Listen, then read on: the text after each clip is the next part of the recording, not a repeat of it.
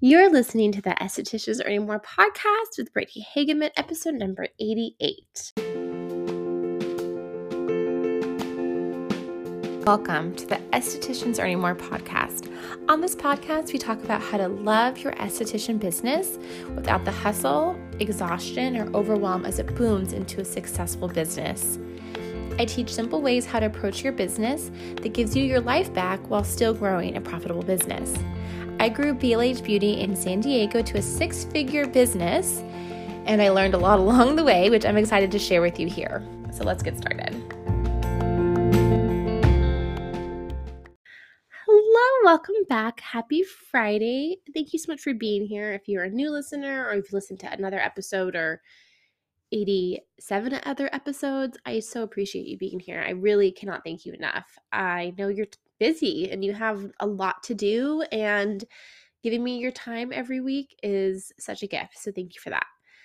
Today, I want to talk about something that I've seen with many clients, whether they're a new business owner or they are, in the hiring stage of their business or in a different stage, kind of a more advanced stage of their business. It's something that I have done personally as a business owner multiple times, and it is a normal thing that brains do and a thing that you can just kind of be aware of and not necessarily make it mean anything. Okay, what does that mean? What does all of this mean?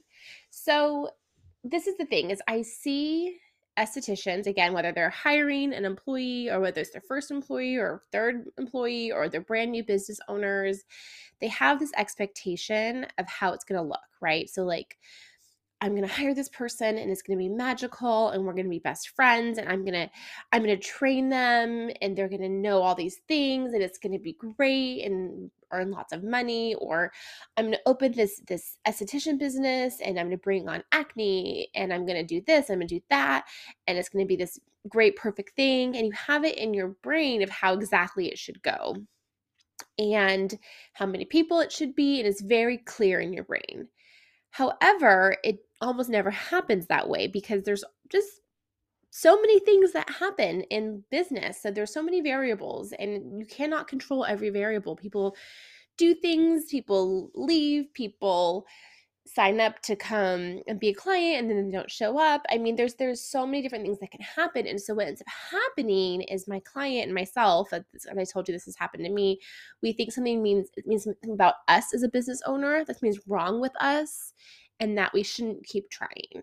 Right. So like, I should never hire again because this experience with this employee was such a disaster. I'm not going to ever do it again. Or I clearly shouldn't be doing acne because I launched my acne program and no one booked it. So clearly something's wrong with me, right? We've done this. I've done this too.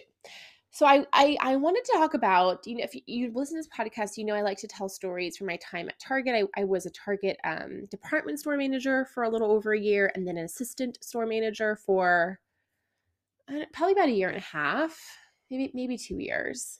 It feels like a blur. It feels like it was a really long time ago.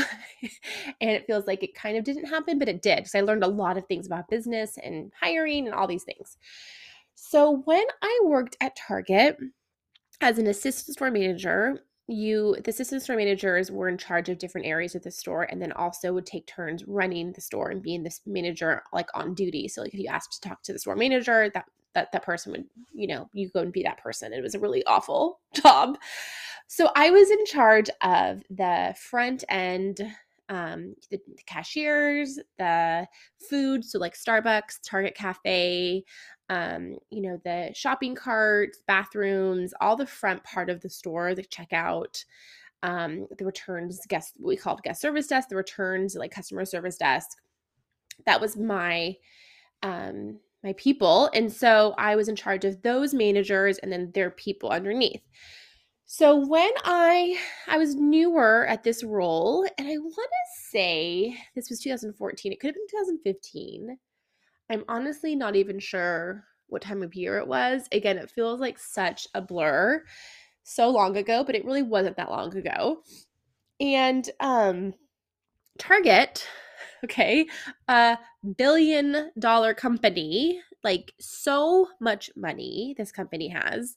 So much, like so good at business, right? Like has had done so well over their years, highly successful, lots of stores, lots of people working for them. They have a proven track record of successfully running and growing a business, right? Like everyone knows about Target, and most people who know about Target like Target. It's a successful brand, right? Okay, so I know I'm giving a lot of backstory, but I really want to change the way you're viewing how business should be because of what you see other estheticians do on Instagram, because it's not real, it's not true, because I know that from working at big businesses, right? So they rolled out, I want to say it was before Christmas, which made it feel even more insane because obviously Christmas season is insane for retail. Um, they rolled all of a sudden. It was like to the managers, like my position, like, oh, this new program, we're trying it out.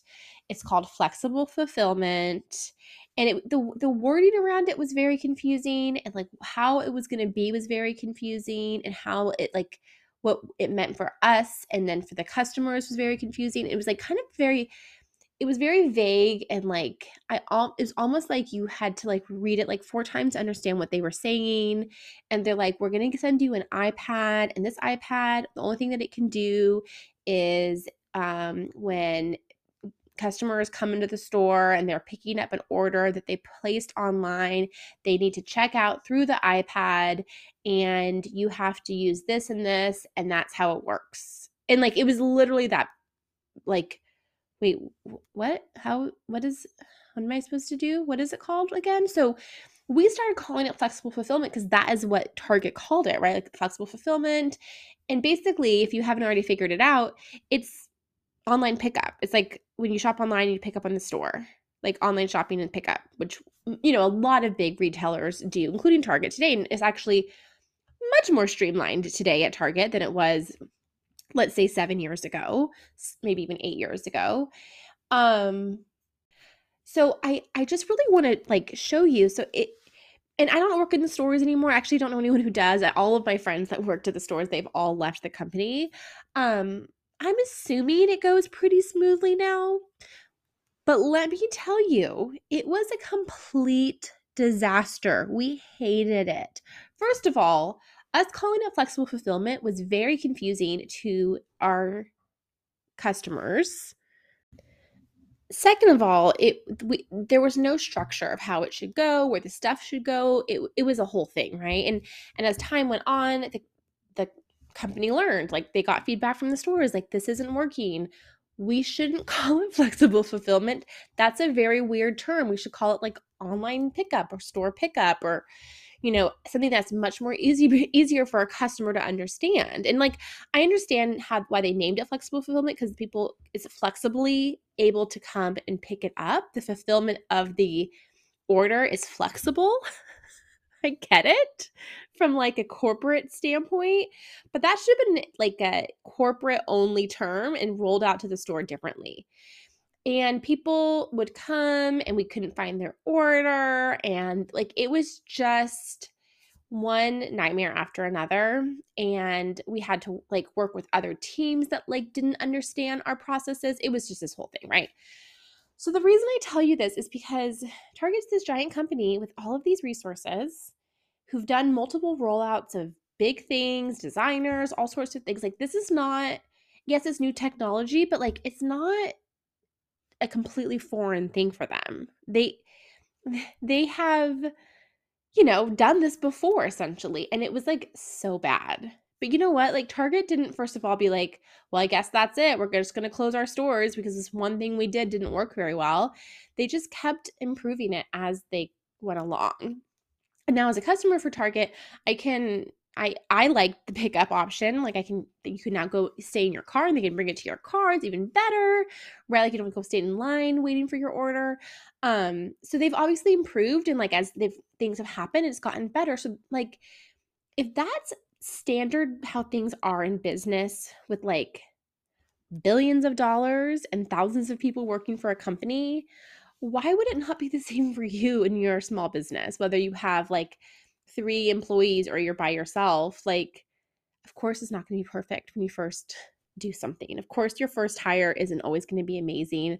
Of course, when you start a new something, you're not going to know everything. You're going to make mistakes. You're going to have to learn, right? Like, it's not going to just roll out this perfectly Instagrammable shelf of, perfect products and everything's great and your consultations are amazing and everyone always says yes and buys all the products and they go home and they do their routine and they come back and they are super happy. Like, that's just not a thing. Or like you go to all this work to hiring and training someone and they're with you for the rest of your career and it's this beautiful relationship where you sell your business to them and it changes their life. And no, they may quit after 2 weeks.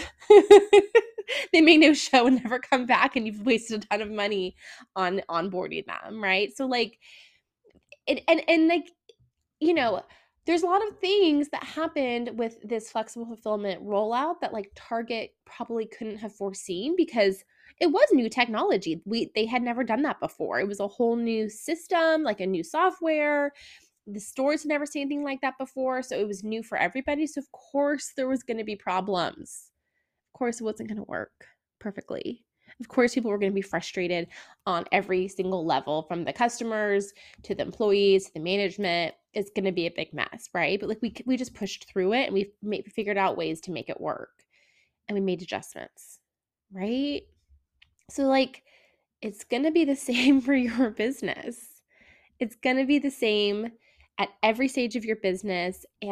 As your business continues to grow, you're going to have mastered certain things of your business and then be a complete fish out of water in the next phase and have to be uncomfortable again. I'm sorry to tell you, it does not get easier.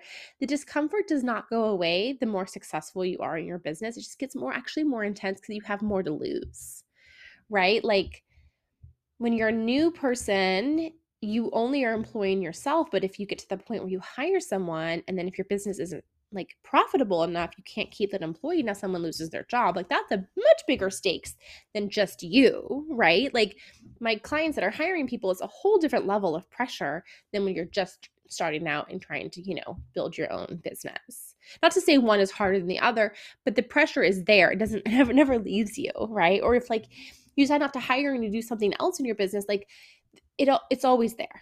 The growing is always there. The discomfort is always there. The not knowing how is always there.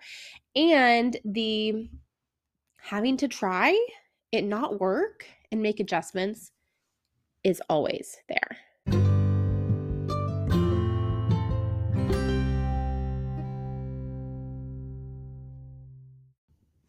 I've said this before and I'll keep saying it to not only remind you, but to remind me, because I always need this reminder because I'm a human with a brain and this is what our brains do. But it's not better there, right? Like, I was coaching a client today who said, I just want to be fully booked because once I'm fully booked, then it's going to be great. And not to say that there's not some truth to that. Of course, like, fully booked hopefully means you're making more money and bringing home more of a profit. Hopefully, if you're not just like blowing your money. But it's not necessarily easier or less uncomfortable. Maybe the discomfort has shifted from having to now, do 2 jobs to like people being upset they can't get in and dealing with disappointed clients regularly and frustrated clients regularly, which is, if you're fully booked, is a common thing that you deal with, right? It doesn't seem like a problem when you are a new business owner. It's like, I would love to have that problem. Until you have that problem, then you're like, I really hate this problem, right? And so, because dealing with people's disappointments is really hard. It's hard as a business owner to have your client feel disappointed in you. So just keep that in mind. Like, you may think like, once I get this employee up off the ground and trained, they're going to be my right hand. They're going to be incredible. I'm going to have so much more free time. I'm going to love my life so much more.